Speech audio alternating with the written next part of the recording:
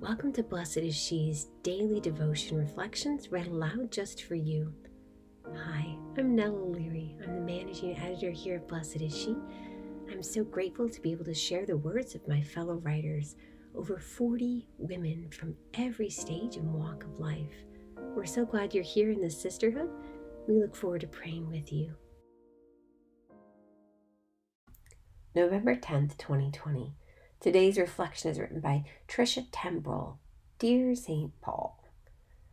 Dear St. Paul, it's 2020, and I need a little chat with you regarding this letter you wrote to St. Timothy. See, I'm a single woman whose mama, the older woman you referenced in your message, taught me self-control, chastity, and exceptional homemaking skills.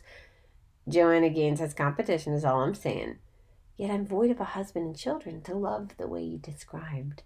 I've searched and prayed for a man who is temperate, dignified, self-controlled, sound in faith, love, and endurance.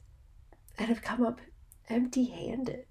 Men like this seem to have disappeared when Charles Ingalls left the Little House on the Prairie and it went off the air. I'm starting to think that God has chosen a different path for my life. And I'm okay with that. I've read a few of your other letters, and they've helped me embrace my singlehood. Like when you wrote to the Corinthians and said, it's a good thing for them to remain as they are, as I do. Like you, being single allows me to devote time to prayer, study, writing, and God's ministry. I've obeyed God by living with my mom after my dad's death, serving in the church, opening my home to sisters who need a break from their families for a blessed brunch. I do all this because I am single.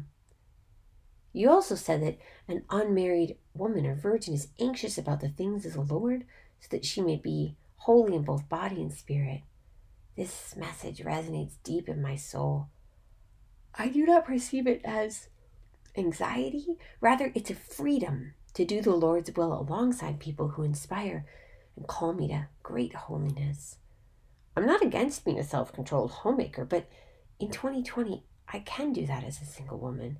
God might call me to a different vocation down the line, but until that day, if it comes at all, I will embrace the intimacy I have with God as I await the blessed hope, the appearance of the glory of the great God and our Savior, Jesus Christ. God's beloved daughter, Trisha.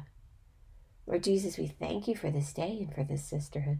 Let us turn our hearts over to you to help show us how we can love you best. We ask this in your holy and precious name. Amen. Thank you for listening. You can subscribe to receive our devotions via email at blessedshe.net/subscribe. God bless you.